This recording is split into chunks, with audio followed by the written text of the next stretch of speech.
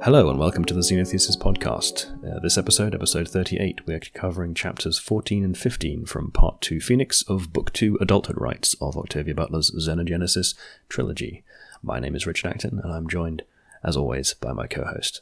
Hi everyone, Michael Glinka. Hi, How are you doing, Richard? Pretty good. There's some interesting stuff in this chapter, I think. These two chapters. The first chapter is a bit short, but the next one gives us a bit more... There's some interesting biology we've learned about the constructs and their abilities. Mm-hmm. But I guess maybe let's get to it, because we will start talking about that and then be like, oh, actually, we should talk about it a bit later. Yep, let's stick to the approximate structure.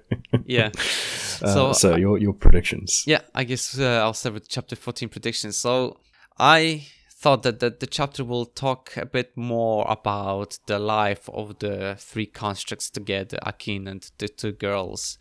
At least some of their experience in the life of in the village of Village Phoenix. But no, it doesn't happen. We're completely off track to a journey somewhere in the mountains. We don't know where. And we do get a bit more of the construct, but not so much in Phoenix. Absolutely, yeah. Taken off to the, I think it was wherever it is that the salvage site is in the mountains. I think that's where they're moving them off to, which I suppose suggests the Phoenix people might have some indication that the Oankali are looking for them. Potentially. And also we are introduced to a new psychopath in this chapter. I mean, I love it. Like, it's each time you just sense, like, the moment they introduce the named characters, I don't know, like, Octavia Butler does this in a way that, like, you get an introduced character in a name, and then within the first, 5 minutes of the chapter when you read it, it's just like you either know they're gonna be like a either neutral character, an okay character, or a complete psychopath. There's no in between. Like those levels. I mean, she does do quite rapid characterization. Absolutely. Quite a lot of you get a lot of relatively small indications, but they paint quite a clear picture. Yes, of like the person. You don't need much to know that something's gonna be wrong with this person. I guess let's get to the chapter summary. Okay. So the chapter starts with all the three kids being taken somewhere in the mountains the next day. We know they're traveling through some forests, but at that point we don't know where they're heading. Gabe carried Akin on top of a bundle of supplies, with Tate walking behind with even more supplies in her backpack. Amma was carried by Macy, Wilton, but we are not told anything about Schacht at the moment. We just know she's definitely there. We're told a bit more about the biology of the girls, their throat tentacles, and the fact that Schacht cannot actually see through her eyes, but she can see through her tentacles of her head. So that's a bit surprising, because we know that, like, before we were told about their noses, that, like, if they have the breathing orifice surrounded by the tentacles, like, then most likely their nose is not functional. But their eyes so far have been usually used, right? Am I correct? Yeah, I think very much so. Yeah, and it doesn't make a sort of a great deal of physical sense to have, like, eyes. I mean, like the absence of eyes in general in the Oankali, I don't know I forget to what degree the adult Oankali mostly don't have, like, conventional ball type eyes, or if it's all kind of distributed in their tentacles. Mm-hmm. But, like, it doesn't make a great deal of physical sense to not have eyeballs that have, a lens and an ability to, move around and track stuff, because you cannot construct a focused image of the of stuff that you're looking at from, like, small pit eyes or small, even small, like, lensed eyes to some degree, like insects. There's limits to how much you can do with such a small lensing space, right? So there's very good reasons why eyes are the way they are Yeah. from like just from the physics of light perspective, and you see that in the evolutionary history of the evolution of eyes, right? It's a convergent feature. Right? So multiple independent lineages have come to a very similar structure for the eye, completely separately from one another. Although saying that, like from an engineer perspective, it's a bad design because the sensitive cells that that detect light are behind the nervous system, where the nerves are they're picking the signals from. So it should be all the way around, but it still works though. Oh, actually, the octopus, I think, and other cephalopods as well, who independently evolve the eye, don't have that problem. Oh, okay. So they don't have the blind spot that we have, where we have like the nerve going through the middle of the retina. Yeah, that's another one of those interesting things about cephalopod vision, because they have very similar eyes to us in like structure. I mean, they have a lens and a photoreceptive bit at the back and so on.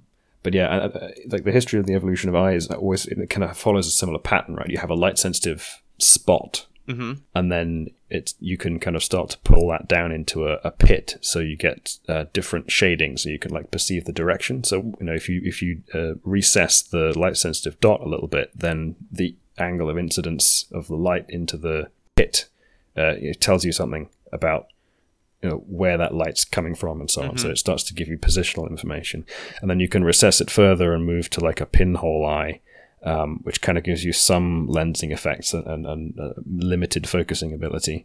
But then you can get a proper lens where you actually focus the image onto the light sensitive bit at the back, and you can see like all of these different stages of eye development in various extant organisms. And that same kind of pattern has repeated itself several times. But yeah, actually, I was going to say that in fact, this is interesting because we know that, for example, in the book it doesn't say that there is no non-functional eyes, but well, so far. But like, because for example, Akin, when we first were introduced to Akin, Lilith told him to follow what people were saying because he can actually see with the light patches.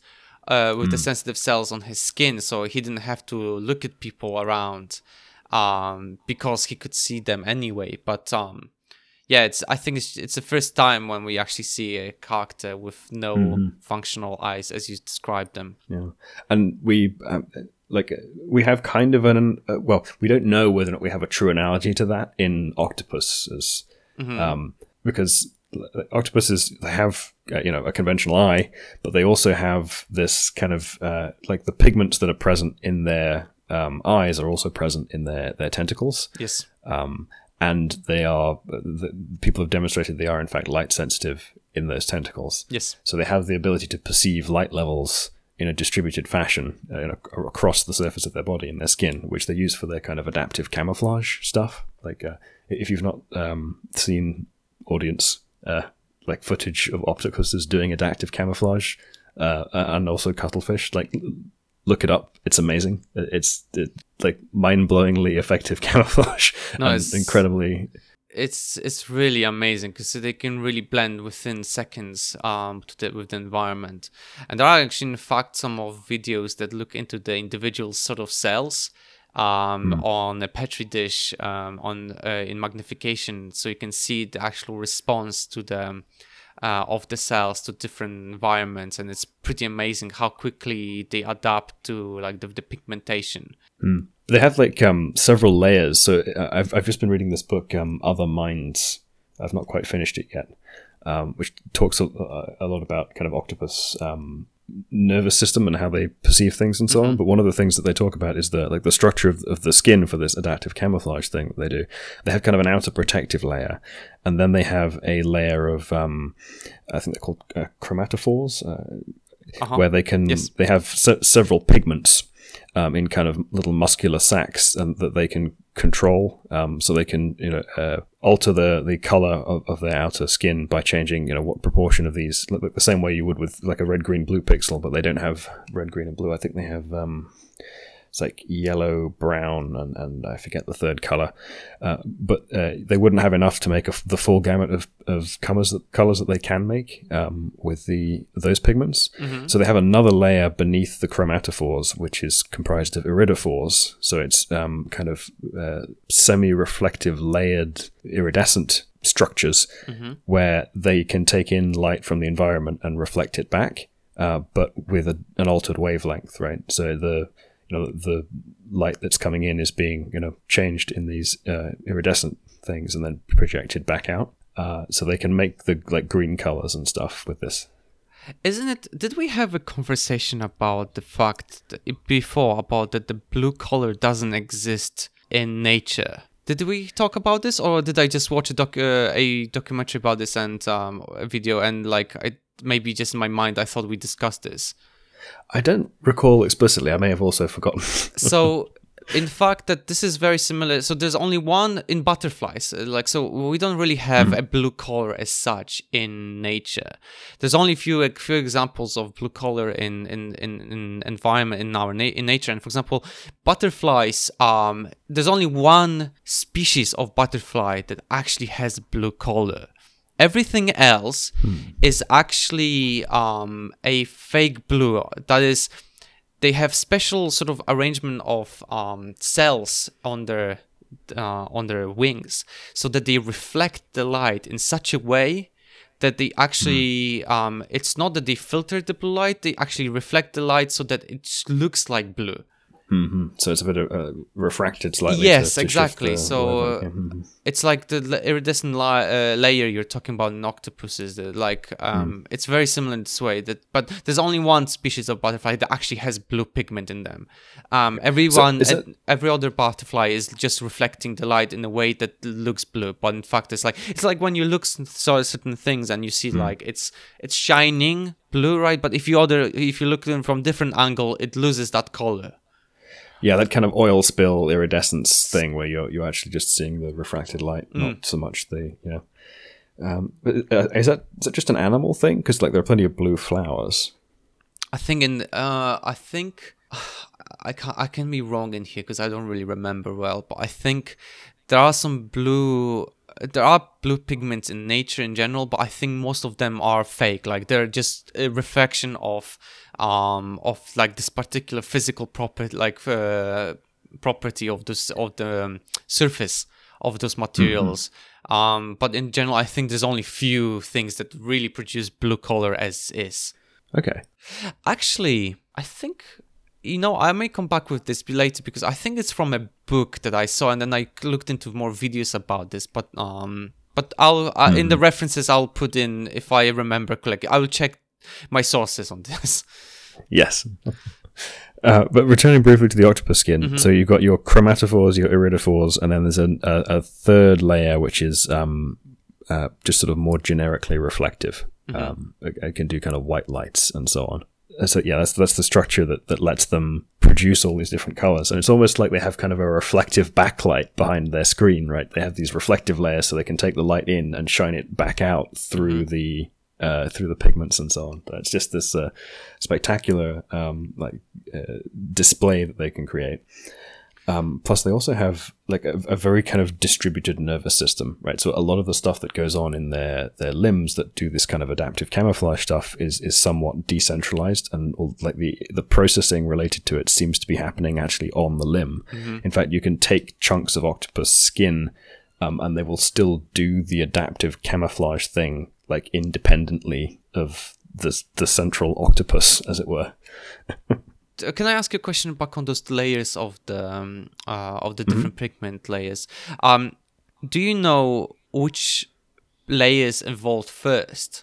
Which were obviously this is a collection of evolutionary traits. But I was just wondering what if there's any examples in nature that start with particular layer and then another one gets added to it over time as a positive trait that helps survival of the animal.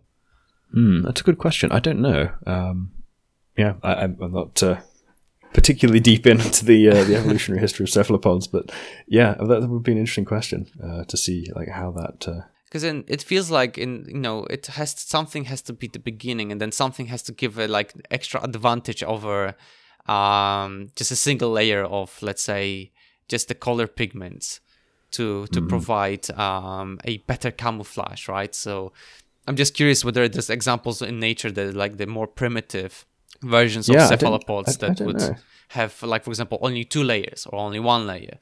Something interesting. We'll look into it. I'm not sure. I mean, it could well be that there aren't many extant examples left because they were all outcompeted by the better ones that followed them, and then it would be tricky to follow up in the fossil record because they don't have very many like hard parts to become fossilized.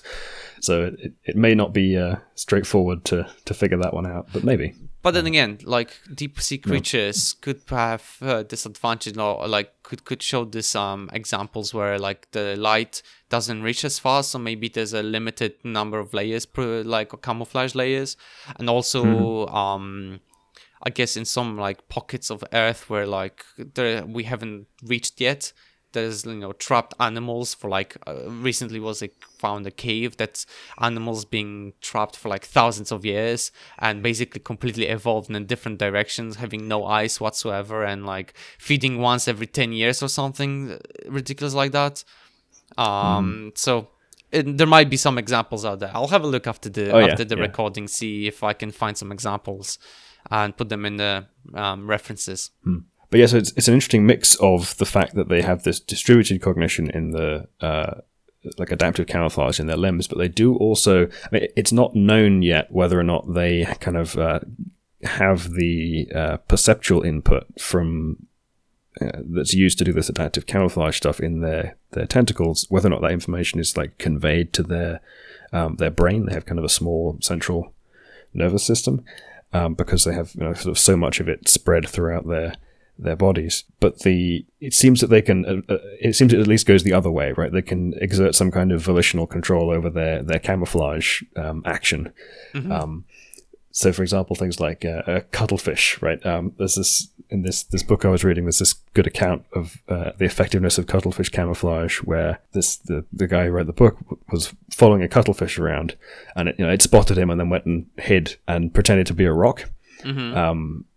But he lost it briefly while it was while he was trying to follow it, and then he saw there's this thing with all these rocks, and I bet the cuttlefish is here pretending to be a rock, and he looked right at it and thought, no, that's just a rock, and then went looking somewhere else. Wow. And eventually came back and looked more closely. Like, okay, yeah, that is the cuttlefish. It just looks like a rock, despite the fact he'd looked at it before and thought, that's just a rock. It eventually came back and managed to find it again. Was like, yeah, okay, that is actually the cuttlefish.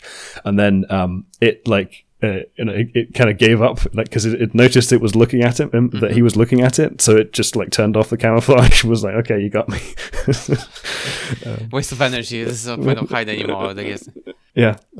And maybe because he wasn't it doesn't look like he was a predator, so maybe just like, okay, doesn't matter. Yeah, and they're all a lot of the octopus and cuttlefish are quite curious about humans if they show up. I mean, some of them will just ignore you, but others, some will run away, and some will be like, they'll come up and probe you with a tentacle, see if you're interesting.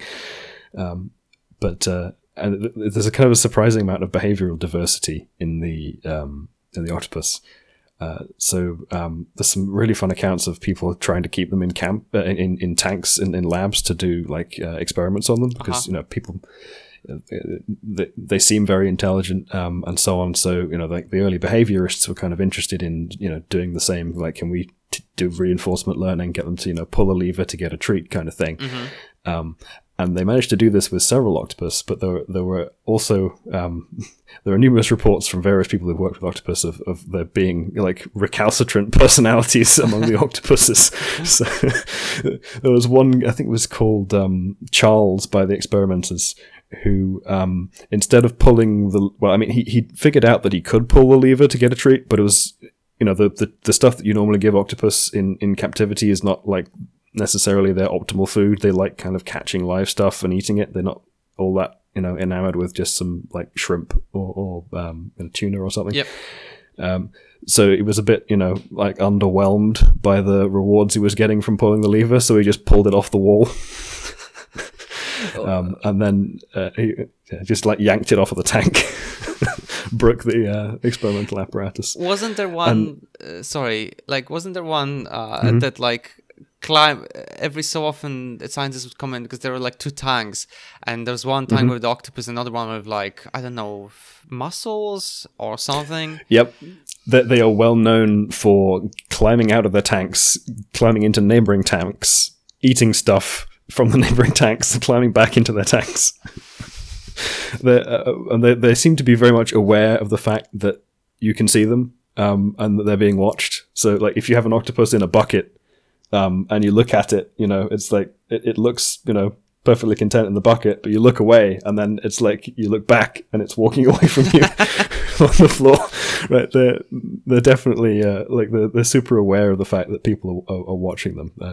They seem very much to be able to do that, because they definitely do this thing where they will do stuff when you're not looking because they know you're not looking. But yeah, I mean the other thing this octopus Charles did was there was a light over his tank, which he didn't like, because they generally don't like bright lights. So he just sprayed water at it until it shorted, and they had to keep replacing the bulb. And he also did this to experimenters, right? So he'd hang around with his eyes sticking out the top of the water, and whenever someone walked past, he'd just squirt water at them. What an asshole. Yeah.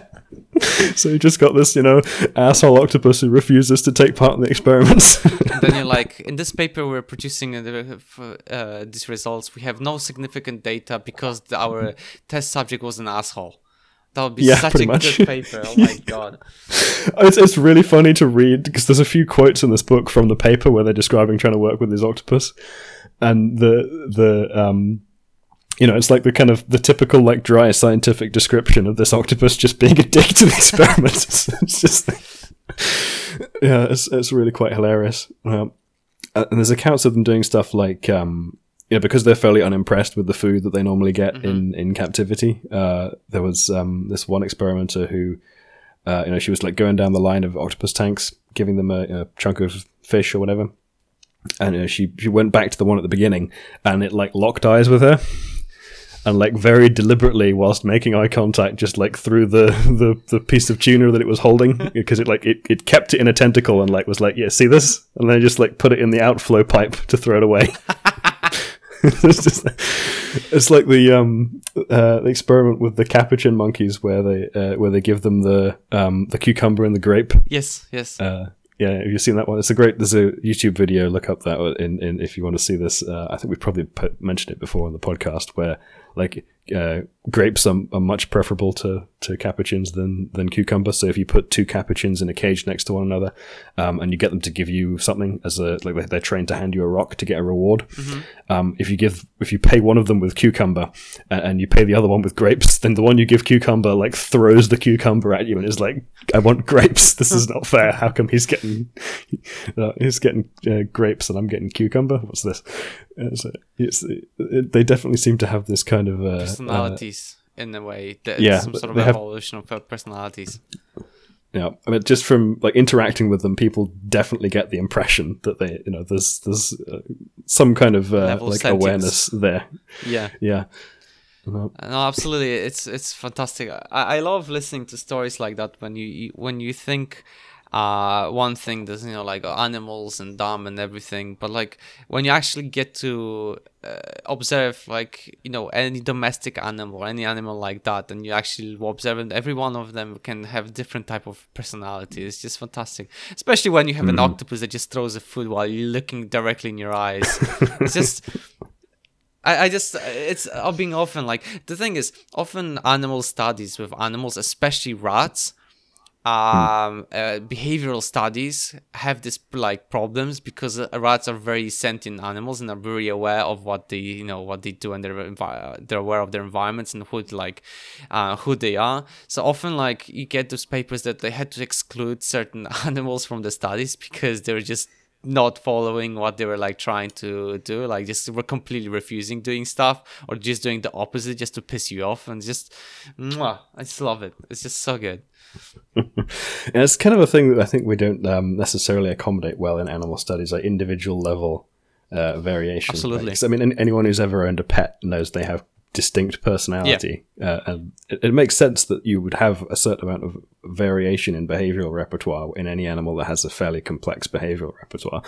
But we tend to flatten that a little bit in experimental work. I think it's because also, I mean, that's the reason why we moved away from working on animals as such, because it just didn't make sense after some time when people actually realized, oh, animals aren't just dumb, they actually can have personalities and they actually, can solve things. And perfect examples are, like, I think with crows, when like you're studying on crows' behavior and they're able to solve riddles and stuff like that.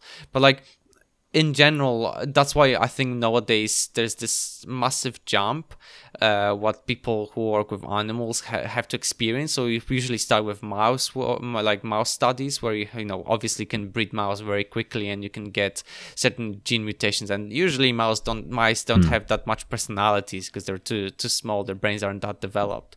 But then you move to rats in some studies, and the behavioral changes can affect the study. But then you don't really have, like, for example, at least in UK, you don't really have many animal like cat or dog studies. You usually go to bigger animals, and those studies usually are not really behavioral studies, but more of like bones and joint studies and stuff like, or like sort of to mimic more human well, let's say cure conditions, like physiology. Yes, physiology. That's correct. That's a good word to use here. But in overall, like, you don't get that many studies. Usually, you just jump straight to human trials, basically. So there's a bit of a gap in there. But I think you can sort of see that, like, it's, I would say, less ideal when you do an experiment and the animal just refuses to participate because fuck you. Yep. But yeah, we kind of got a little bit sidetracked. Yes, there. quite a lot. Half an hour into the recording, and we haven't even passed the first sentence of the. Oh dear. Okay, right. Yeah. So the point was that octopus may or may not be able to see the light coming into their tentacles. So it may or may not be analogous to the Oankali, but it seems at least somewhat possible that they can in fact get some sort of distributed impression of the incident light on their tentacles, and that's something that's accessible to them centrally, as it were, in their central brain. But yeah. Let's get back to the chapter. Yes. So we finish with the fact that Shka cannot actually see through her eyes, but she can see through her tentacles on her head. We've discussed this. Let's move on. So, yes, Akin realized that they are being taken somewhere, but only stopping once at noon. But it seemed like the humans were fearing that they might be in pursuit. The fact that the guns taken from Akin's original captors, were also taken by the men in the group, indicated that something was happening and something was going on. At night, the humans erected tents for sleep. Akin was sleeping with Abira, an Israeli woman who had 3 kids before war. In the book, she was described by quite tough, but when she was dealing with Akin, she was like very gentle. So, mother instincts kicking in. Amma and Shkak slept together because no human wanted to sleep with them because of their tentacles. As everyone was falling asleep, Akin overheard Nessie. Did we say Neki? Nessie? Nika? What? I think it was. I went with Neki. Neki, okay. I don't know. Sorry. What the actual correct. Yeah. Neki Roybal, as I call her, the local psychopath, and her husband Stancio, talking about removal of tentacles of the girls. Akin avoided them because he wanted to avoid Neki, but Neki had a way of saying a thing over and over until other people began to say it and believe it. Quote from the book. While Neki was trying to persuade her husband that the girls wouldn't remember anything when they grew up after they removed the tentacles, forgetting the fact that everyone knows that all the constructs remember everything. Understandably, her husband tells her that she's a psychopath. And here's a quote of the book. "How many times, Neki," the man said finally, "how many times would you torture children? Would you torture them if they had come from your body? Will you torture them now because they did not?" Generally, just like the fact that I mean, I get that some things like happen, like when some societies in nowadays even do certain things like what's the word, removing the it's the religious removal for, like, for example, foreskin. Circumcision, for example, when they're Right, they're kids, because the trauma, they will not remember it, but it's still fucking barbaric.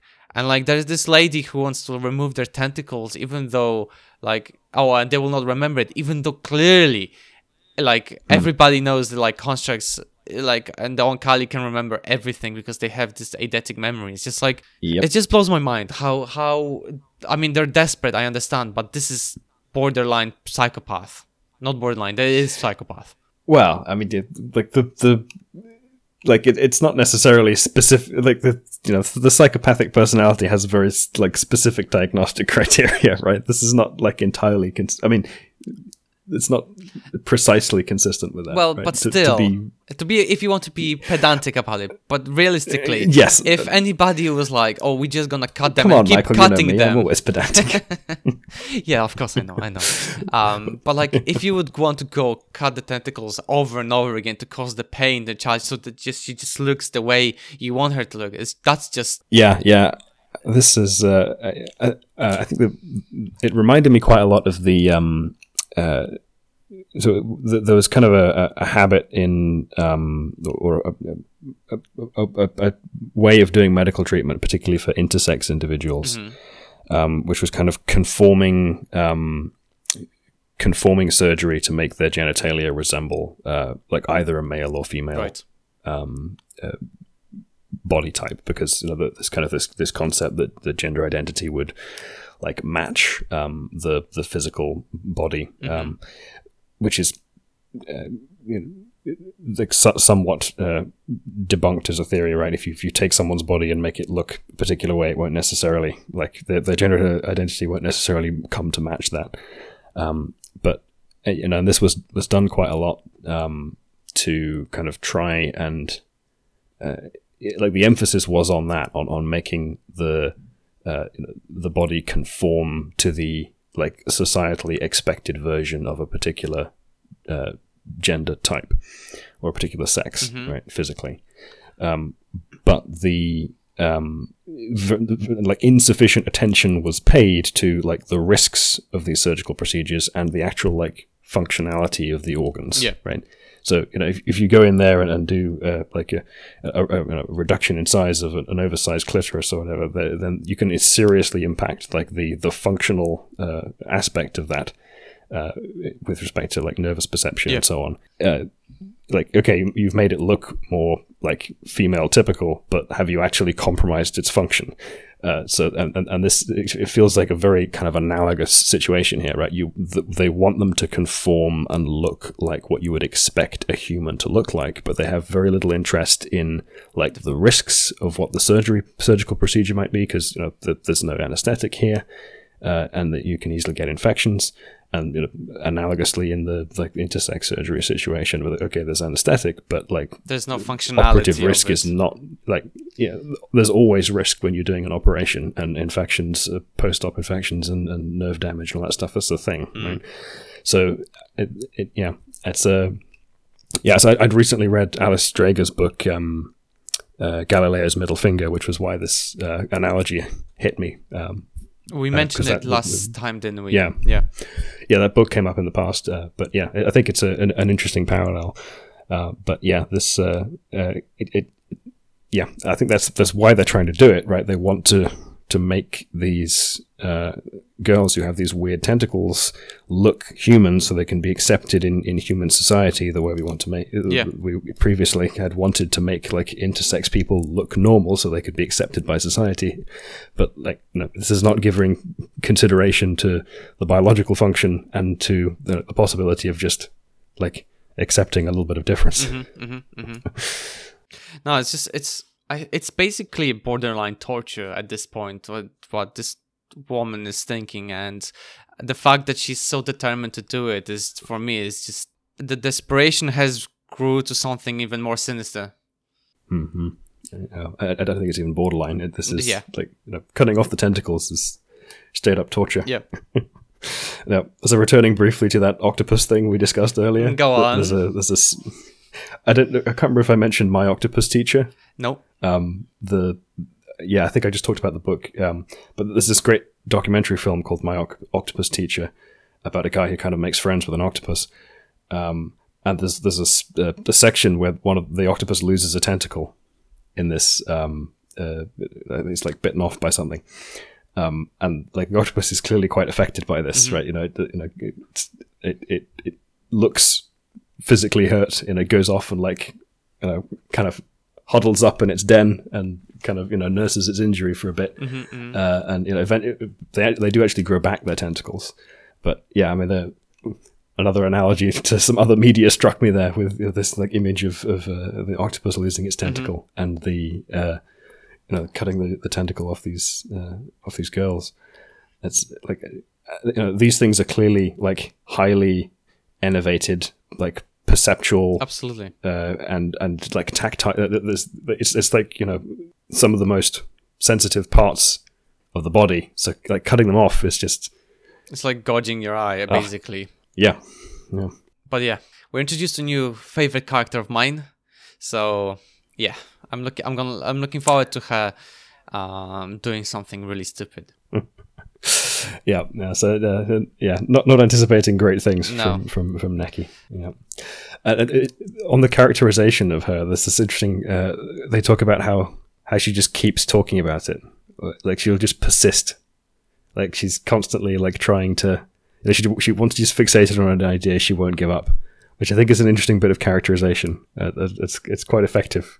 Like, yeah, like I mean, if say like the more she repeats it, everybody starts like, oh, maybe the tentacles doesn't look good, like blah blah and stuff. All of that like suddenly just becomes a common. It feels like an archetype of the sort of person that I've encountered, right? Someone who just won't let go of the idea and keeps saying it until everyone else falls into line.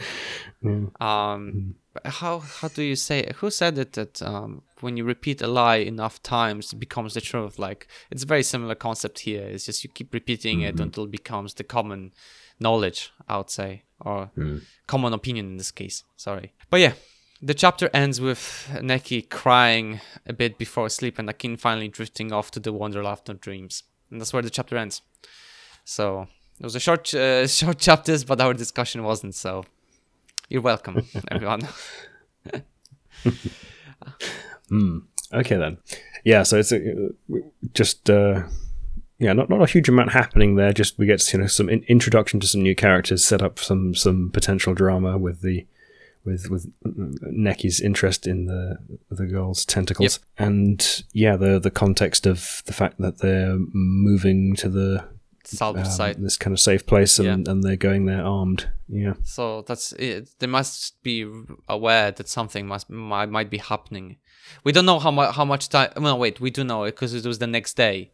They went to salvage site, so maybe they realized that having 3 kids constructs is a significantly increased risk of the Oankali trying to take them away. So, but yeah, I guess let's go to my chapter 15 prediction. Yeah, sure. So the next day, Neki is going to try to convince more people.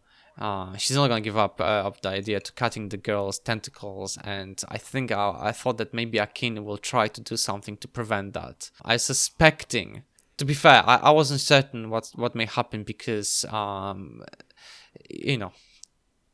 with Octavia Butler's books predicting what's going to happen next is near impossible. But if they're on a journey, I thought maybe they will sort of reach the salvage site, and on the salvage site, Akin will try to talk to Tate, because most likely Tate, I think he trusts her.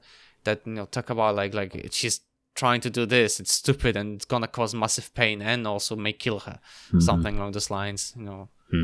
But wasn't certain about this.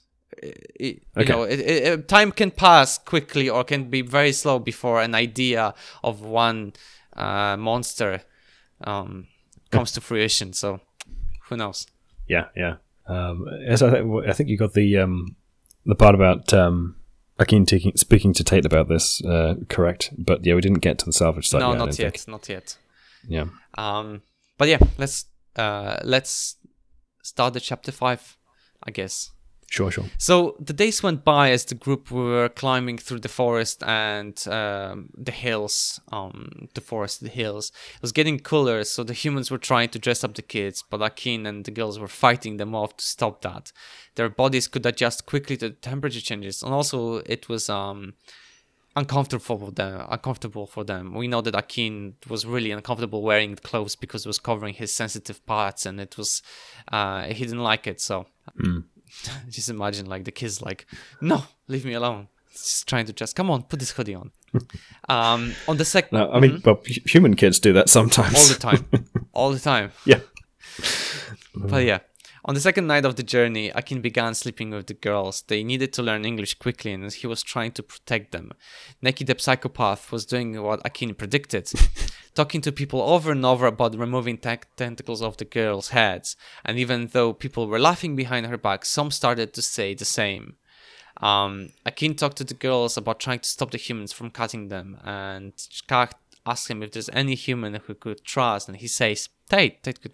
He doesn't understand what is wrong with her, but quote in the book, I don't either really, but it's the way they have to live. They want kids, so they buy us, but we still aren't their kids. They want to have kids. Sometimes they hate us because they can't, and sometimes they hate us because we're part of the Oankali, and the Oankali are the ones who won't let them have kids. Yeah. So yeah, they have a lot of difficulty understanding the way that humans think. Yes. They treat them as their kids, but at the same time they're not, because there's something alien in them, basically. But yeah, when one of the girls points out that they could have dozen kids if they only joined Oankali, Akin explains to them that he thinks it's about the fact that there won't be any more of the humans if they did that. The girls refute that. They're saying that they're also part of them. But Akin says, I quote of the book, if they could perceive, they would be us, but they can't and they aren't. We're the best of what they are and the best of what Oankali are, but because of us, they won't exist anymore. One of the girls points out that the same will happen to the Dinso and the Toht Oankali. Akin says there will be always the Akjai that do not trade in case something goes wrong, so the humans should also have that a human Akjai, even though humans are flawed and over-specialized, despite the present conflict in the genes of despite the presence of the conflict and the genes of hierarchy and intelligence, which is a reference to the book 1. That they're talking about, like, I think it was Chitaya that was talking about this. But yeah, that's what we've been talking about, like, having the possibility for humans. Yeah. This is the interesting, an interesting prospect, right? And it's kind of odd in some ways that this hasn't been raised before. I think so. We've got the Dinso and the Toat, like, groups of the Oankali that mix with the humans, and then this Akjai group that goes away without doing any trade. Yeah. And it makes perfect sense that the other trade partner, if it's actually a partner in some meaningful sense, would have the same option for an insurance policy, as it were, in that trade. The same Akjai outgroup, as it were. But we've not heard if this was a thing in previous trade partners, right? Did other species with whom the Oankali trade have an Akjai? Well, actually, Richard, because in the first book it said that the humans are the first so developed organism, like societal wise and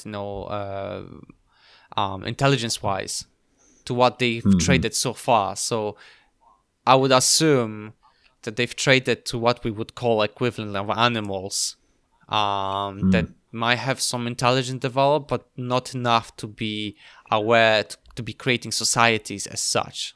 Yeah, that's a good point, actually. Yeah, we never really delved too deeply into how many of the past trade partners were kind of full sentience, as it were, and how many were something else. I remember vividly that in the first book it said that, I think it was Chitaya who said to Lilith that, like, this is particular, the humans are the first ones to be like this intelligent to participate in the trade, with participate in trade being quotation marks. Yeah, I think perhaps I should go back and check it. I remember them saying that they are among the most intelligent, but I can't remember intelligent species that they've traded with before. But I can't remember whether or not there was any indication of like whether or not there were some like only marginally less intelligent ones. But I don't know. It's an interesting kind of gap in our knowledge of the history of the Oankali. But I mean, it makes sense. This whole idea, and I think Akin is right. There should be the human Akjai version, where in case anything goes wrong, like it's a partner, right? It has to be an equivalent sort of level of trade exchange, yeah. Whereas in here we have basically full assimilation, and the Oankali are keeping themselves just in case something goes wrong. It's just like, yeah, but what about the humans? Like, you're just gonna wipe out the whole humanity off, and just what next? But yeah. It seems that Akin is very having had this idea, he's very certain of it, right? He is like, oh yeah, we should have a human Akjai. So it'll be interesting to see whether or not he can convince the other Oankali of that. It'll be interesting. I guess it's still a process of learning for them. And if we go to the book in here, this is at this point the girls broke the contact with Akin and remade it, and after realizing something, that Akin was left here to understand the humans, right? So since he was not being heard, and they allowed him to study the humans. So this is idea, like the girls that realize that, like, oh, it's been a while since he's been here, but there's a reason why maybe he's been here, because one, he looks the most human, and he's more likely to learn about the humans in the depth that, for example, the Oankali are not capable of, and that's the reason why he's there. And in going back to book 1, when Nikanj, or was it Kaguya, said that you will never understand us, but your children will, right? That's the whole idea, maybe, like that the construct understand what the Oankali are, and they understand what humans are, and maybe because of the human part, they will be able fully understand why humans need that separation, that part of the group, the resistance, that the Akjai, as Akin calls it. Yeah. I thought the sort of human Oankali hybrid serve as a bridge of understanding between the two species that helps to kind of span that gap that exists currently. Absolutely. But the question was, what about the girls? They are in danger, but Akin is going to talk to Tate. Otherwise, they'll have to run away, basically. In case they can hide in the river, they can hide in the river, and although Amma cannot breathe underwater, Shkak can help her with linking with her. This made Akin think of his own sibling and the solitude he felt. And this is interesting, that the fact that like they are capable of like linking themselves, like it's this one is another thing that I was kind of curious about in this chapter, because like so far we've seen them do this kind of nervous system type link, right? They can send electrical impulses to one another's like nerves, or some chemical exchange, but the exchange of oxygen is kind of a whole like other level of interconnect, right? Because you have to if you're going to do that efficiently, especially if they have closed circulatory system, then there has to be a way for them to manipulate it to be open and be able to connect it with the other being. Yeah, I mean, you either have to have some really efficient gas exchange process to like move the oxygen from your blood into the other blood, which would mean like the same kind of interface you have in a lung, where you've got like an oxygen tension gradient and lots of small capillaries to move the gas from one place to another, which requires a lot of surface area, which doesn't sound like they have. Or you need to like directly hook up your blood to their blood. Yeah, it's because I mean, with the oxygen exchange, like there's the reason why lungs and like have such a thin layer of cells immediately. With capillaries behind them to be able to absorb the oxygen, because anything more than few micrometers is already too much for a proper oxygen delivery. And in fact, you can see that like if you cut your finger in a way and there's not enough like oxygen going in, like it gets like, or internally you damage someone, like the tissue goes necrotic very quickly. So There has to be some way of them being able to connect, or potentially, Richard, it could be that if one of them can breathe underwater, potentially she could exhale the pure oxygen that she inhaled through, let's say, gills, if so called, and provide them directly to the breathing orifice through, in a way, let's say a kiss of life, in a way, if I would call it. Okay, yeah, so you'd have kind of like some kind of reverse. I don't know. Like absorbing oxygen from the water in form of gills, and then being able to exhale it in a way, without the exhaling of the carbon dioxide, the waste product of metabolism. You'd have to be able to reverse the action of the lung effectively, right? You'd have to be able to make it release oxygen from the surface of the lung and then exhale it. Yeah. I don't know how. That would be tricky chemically, I think. I mean, you have to. I mean, the only easiest way to do it would be have separate organs like gills to absorb water, and then have another set of organs that basically shut off for non-functional, and then like two pairs of lungs in a way that like one is for inhaling oxygen, exhaling carbon dioxide. But in the case anything, you can do the reverse. But that sounds very energetically wasteful, right? And like the reverse operation of releasing oxygen is, I think, I don't. I mean, you'd need a process that could produce the pure oxygen. When we have hemoglobin hemoglobin absorbing the oxygen, right? There has to be a molecule that has to take the place of it, right? So, in a way, I mean, if she can concentrate the carbon dioxide level in her lungs and then cause it to exchange, like forcefully exchange it with the oxygen and the hemoglobin molecules in the blood, then technically you could be able to push it off. But it's very, I would say, it sounds very, I don't know, the method of the exchange it'd be very difficult, I would say, for the body to be able to do it, to manipulate the body to do that. Yeah. I think the like the direct circulatory connection would almost be easier. Yeah, I feel like to be able to manipulate cells to open the system, and like, but at the same time, like imagine like you can, I don't know, but at the same time, like like when Akjai was giving birth, and there she was able to create an orifice anywhere on her body to Ahjas, yeah, right? She was able to give orifice to give birth to a baby, right? So potentially the Oankali are capable of doing that, and basically, with a bit of time, let's say, maybe they can hold breath longer than humans, and just being able to like create a connection, some lung to lung connection. I mean, it would be useful to be able to do things like just give someone else a transfusion without needing any equipment. Yeah. I feel like I have the suspicion that maybe they're capable of, like, there has to be second organ to be able to do that. Yeah, I don't know. It sounds complicated to come up with like just to force your body to have an open circuit to your blood circulatory system. But then if you cut yourself, I don't know. It sounds weird. Yeah. But then, you could just have like a valve in the same way you have like a heart valve, right? Although, a bit less like leaky. But then again, there is a lizard that can, or chameleon that can shoot blood out of its eyes, right? So technically you could have some sort of system that does this thing in a large enough volume that it doesn't kill you in the first place, but it's enough to, to give enough oxygenated blood to the system, right?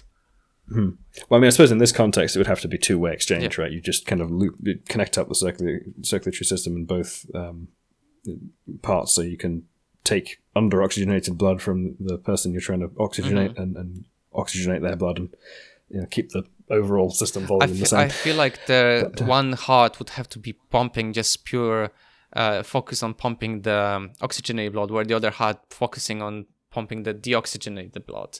I don't think necessarily. You just connect the like arterial blood to the vein, because you've already got the two-loop circulatory system in each half, right? So you just take the an output from the arterial system, put it in the like venous system on the other one, and then the other way around in the I think you can wire the plumbing up, so it makes sense.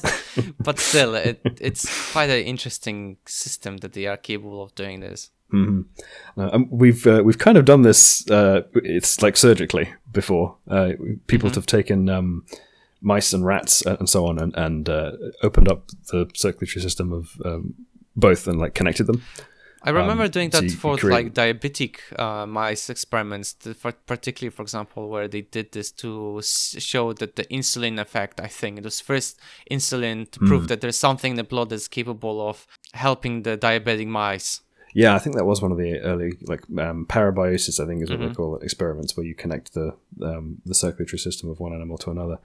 But they've also used it quite a lot in like aging research. So if you take an old mouse and you connect it to a young mouse, then the young mouse appears to age more rapidly, and the old mouse appears to be rejuvenated somewhat. So there are factors in the blood that are affecting the the aging processes. But yeah, I mean, they are kind of a. I've never actually seen one in person, but I imagine this would be a pretty freaky thing to look at, right? You've basically got it's kind of this like mouse centipede type deal. When you put it that way, that sounds really bad. It really isn't that way, though. It really isn't. At least I hope it wasn't. I don't think anybody does experiments like this anyway nowadays. No. I think there have been parabiosis experiments relatively recently. But I mean, they anesthetize them when they do it, and they stitch them together, and they're selected so they're not going to have like rejection issues, compatible biotypes and so on. But yeah, you do end up with like two mice that are just like stitched together down their side in the middle. Modern Dr. Frankenstein, basically. It's pretty weird. Yep. But so. Once again, in an interesting little sidetrack, but Scat needed to breathe underwater or something like that. Let's get back to the the story. So yeah, we end up with like this, the idea of like idea of linking one to another made Akin think about his own sibling and the solitude he felt. Akin tells them that he doesn't believe that he was left by his family. He believes that his mother would come alone if he needed to be. But the girls told him that they saw some men, resistor men, and bringing a woman in the arms and neck tied with rope, saying she belonged to them. They feared that the same would happen to Lilith if she tried to go by herself. But Akin tells them that although they would have to try hard to do the same to his mother, many reasons why they would have to work hard on this. But the conversation ended here because the girls placed him in between them, and before he realized that it's too late, the girls were soothing him with their own deliberate calm and putting him to sleep.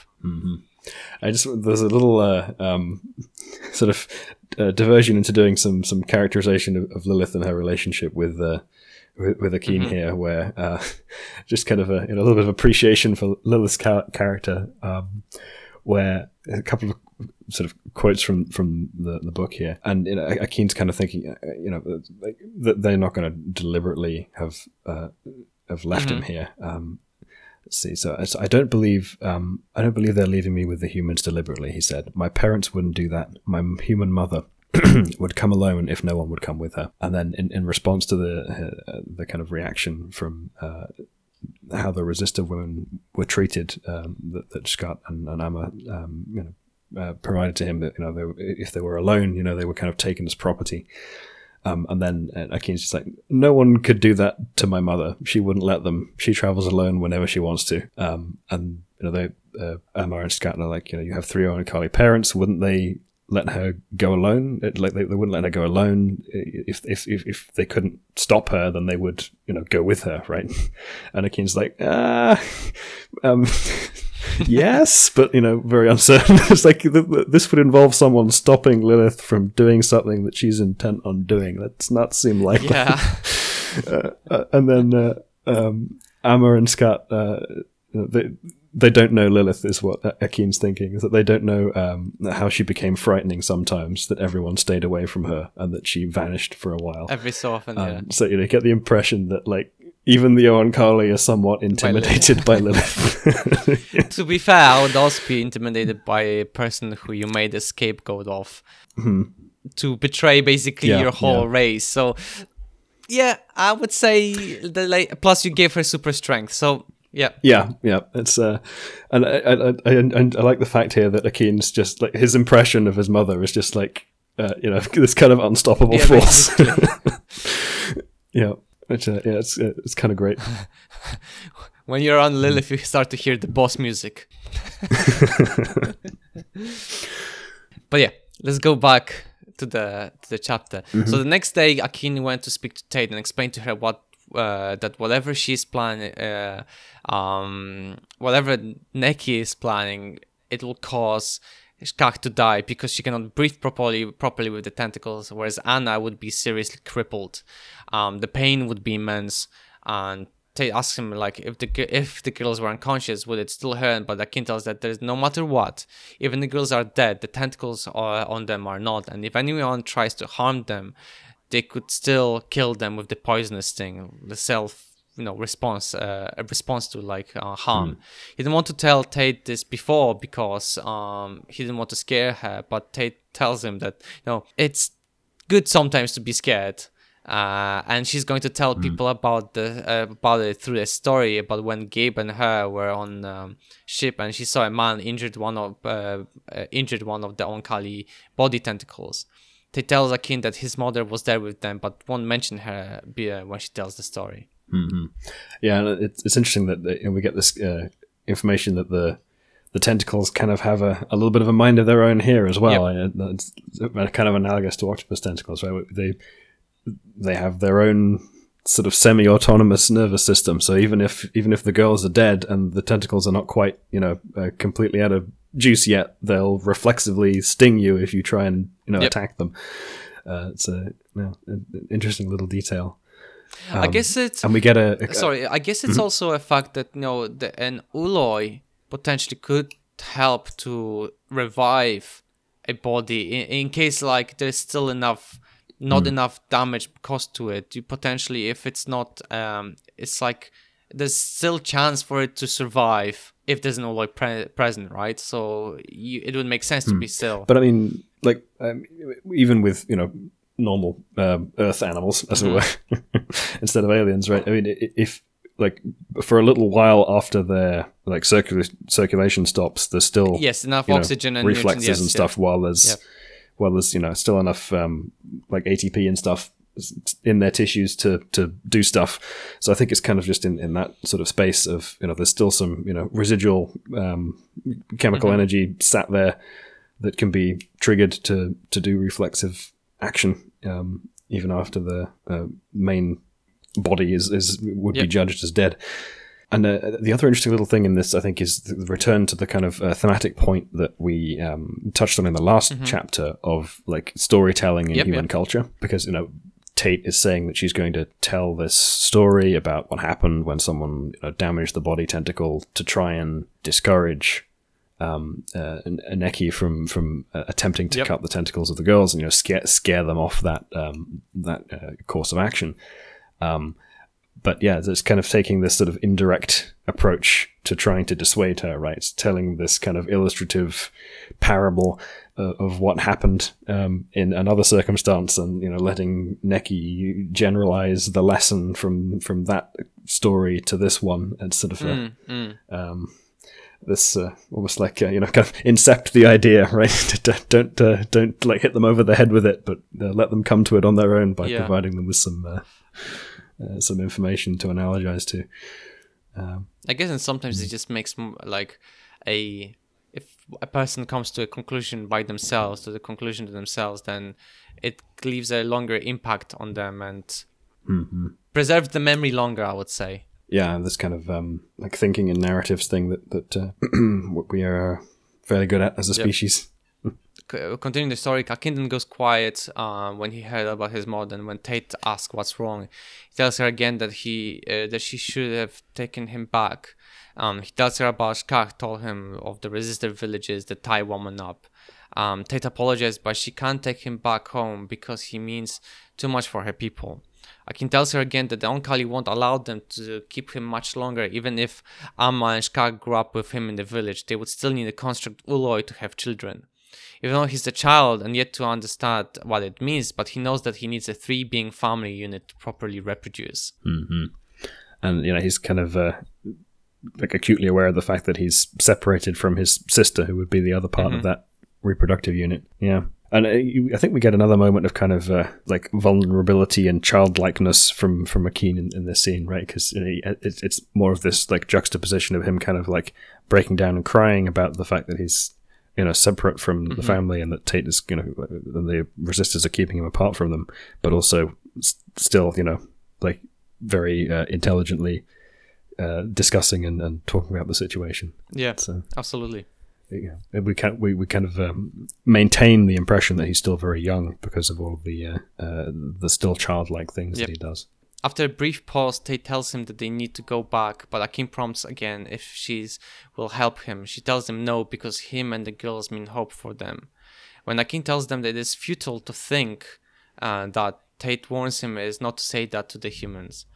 Tate tells him that she's aware that his people will come for him, but until then they need that hope. In the final part of the conversation, Akin tells her about her lack of understanding what he's losing. He's born with his sibling and he knows she doesn't care, so why should he care about how her people? And it's the fact that like that this delusion of like, yeah, we're aware that you're gonna be taken away, but we still want you to have it like this illusion of children or family. Yeah, that's this kind of I think we've discussed it before quite a lot about the kind of the like hypocrisy or the inconsistency of the way that the humans are kind of thinking about this whole situation.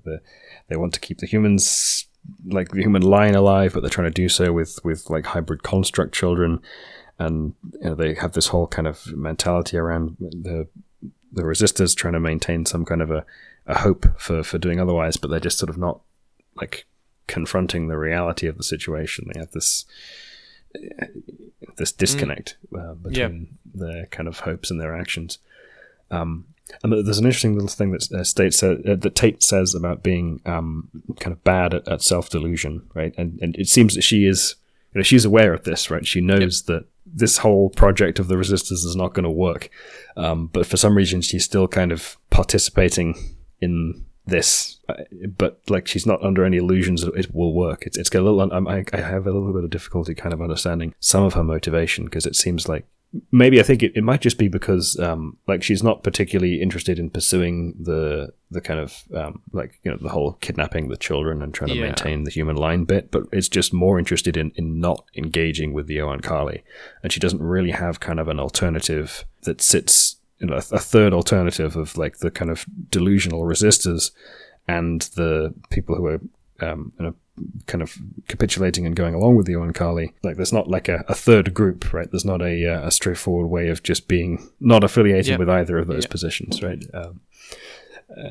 So if she wants to be somewhere where it's okay to live, like Phoenix and with Gabe and so on, then she has to kind of put up the front, even if she knows it won't work. Yes. There's an excellent section in a book I read recently by Julia Galef called The Scout Mindset, and the third part of that book is titled Thriving Without Illusions, and it talks about the kind of more honest handling of reality and mistakes without relying on kind of this like model of retroactive self-justification and self-deception or on like blaming errors on others, for kind of the like benefits of emotional resilience, right? I mean, if you can take the blame, imagine that you didn't do something wrong, then you can imagine that you're fine, as it were. But for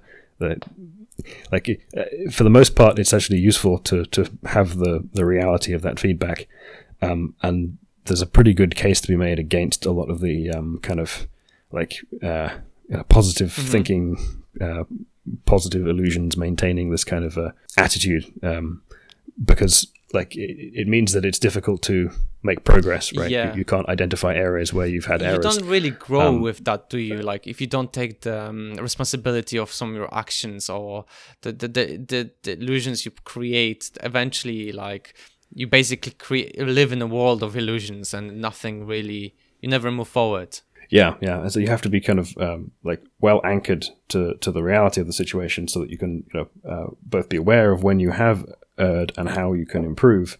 It's just the kind of you can there are tools for effectively managing being emotionally resilient to like getting negative feedback from the environment and still maintaining a positive attitude and so on. But you don't need to be self-deceptive in order to attain those goals. So I think that's if we find ourselves in a situation like Tate where we're having to like try and pretend one thing, although actually I suppose it's not really Tate that's mostly guilty of this, because she is aware of what's going on, but kind of consciously choosing not to think about it, to maintain this illusion. But like the situation of the other resistors, where they're kind of trying to maintain this unrealistic image, and like then as a result failing to update and act reasonably in response to the reality that they're facing. It's the fact that she still goes along with it. It shows that all those people are basically I don't know, on the very last string of hope, I would say. A bit, I think a further push and they just all crumble down like a house made of cards, like basically. But yeah, let's finish off the chapter, I guess. The chapter ends with Tate saying she understands that he should hate them, but he's all they have. At that moment, Gabe comes in and asks what's going on, and Tate tells him that they have work to do. And when Gabe asks what work, Tate says, and quote, "We have to see to it that our girls aren't forced to kill anyone." And so where the chapter ends. So yeah. Yeah, actually, there's a little bit before where I think Tate basically says that she would potentially just like give Neki a knife and invite her to try if the girls were a little bit older and more able to defend themselves. Yeah.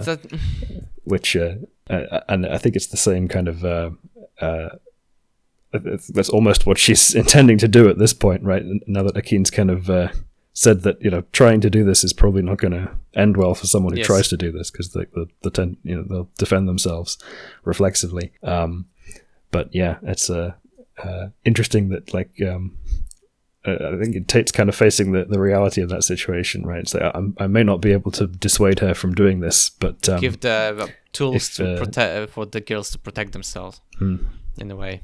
Yeah. God, I just some people, Yep. Anyway, I guess let's go to my chapter 16 prediction. I think that obviously Neki is going to definitely trying to do something, and eventually Idiot Girls will try to escape, or they will escape them. Because we don't know whether like they'll the next few days whether they will reach the salvage site or not.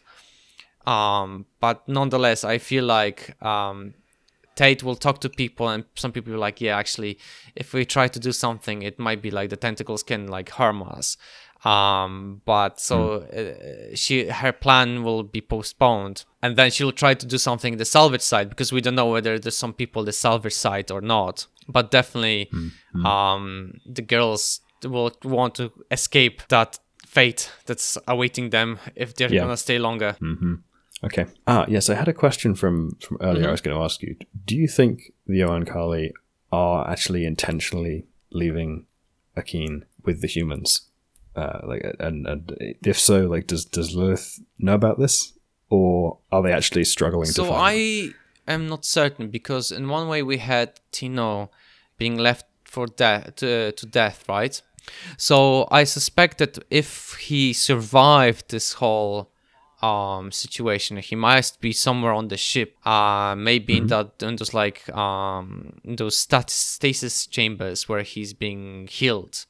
In the same time, just before they left, Arjas gave birth.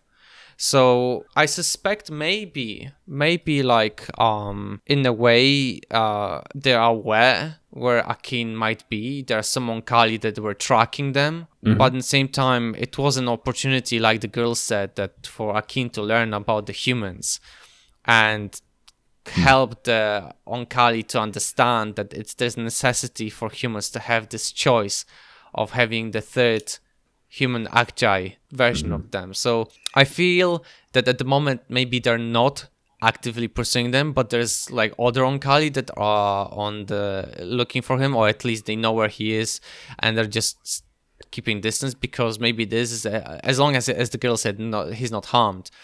he's learning about the humans. Okay, yeah. So maybe his immediate family are kind of busy with Tino's injury and Yes. giving birth and so on. So they're a little bit distracted by that, and the other Oankali that might be pursuing him are a bit more disinterested personally, and therefore holding back a little bit because they see it as an opportunity. Like often Oankali did when seeing an opportunity to learn something out of it. So it feels to me like that might be the possibility here. Okay. It makes sense though, because if you have they've been talking about human Oankali construct that would be able to finally bridge the Oankali and the humans, right? So if they come to the conclusion, or if they're journeying with the humans and they come to the conclusion that then maybe the Oankali will finally listen because they're capable of, Yeah, it's an interesting thing. 'Cause the Oankali sometimes seem quite risk averse, but other times they seem like quite willing to take substantial risks with the lives of some of their. It's an interesting kind of mix, but yeah, it would seem a bit harsh to just dump this 18-month-old child in with a bunch of fairly dangerous humans. I honestly believe that Lilith, right? As Akin said, if there's no stopping Lilith, she would be like a tank walking through the planet if she had to, and there would be anything stopping her if there was nothing else that was pulling her behind, that that was more urgent. Although your child being stolen is very urgent, but something maybe like Nikanj telling her that they have everything under control, and it's a great opportunity for Akin to learn. And there's still some things they have to take care of before they go and collect him. Yeah, so the Oankali are sort of playing interference with Lilith to stop her from immediately pulling him out. I think the only maybe. being to stop being able to stop Lilith is Nikanj, right?